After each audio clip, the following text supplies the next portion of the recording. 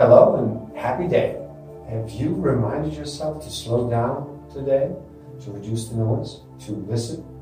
My name is Igor S.F. Walker, and I'm here to remind people to slow down, to reduce the noise, to walk their life into the natural flow. Welcome back to the Book of the Week series. Every week, as I read another amazing title, I share it with the world. Today, we look at The Alchemist by Paulo Coelho.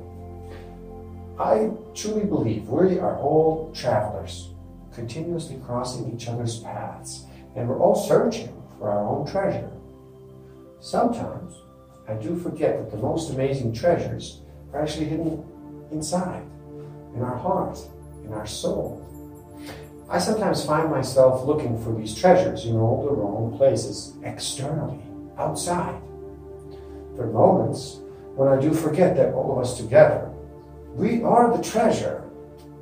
All of us, and working in harmony, is one of our most precious treasures. Now, how about you?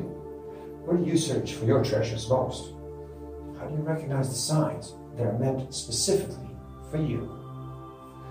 Just as I remind you every week to slow down, to reduce the noise, to listen, this book came to me as a beautiful reminder to listen to my heart, to be open, to observe, to recognize, and to read the signs.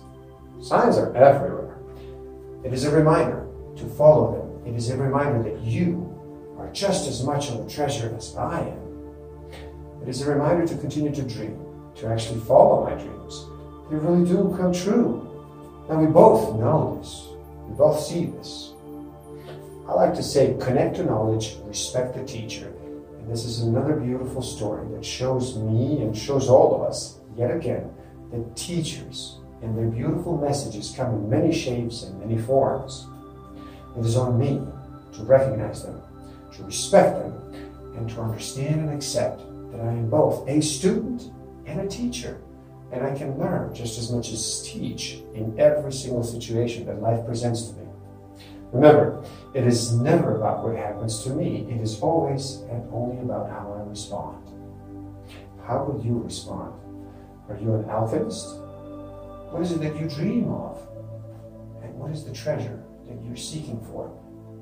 Be in the present, never give up, fear less. I see the world in terms of what I would like to see happen, not what actually does. If you have enjoyed this video, please do like it, share it with the world, subscribe to my channel, and you can find a direct link to this book in the description below.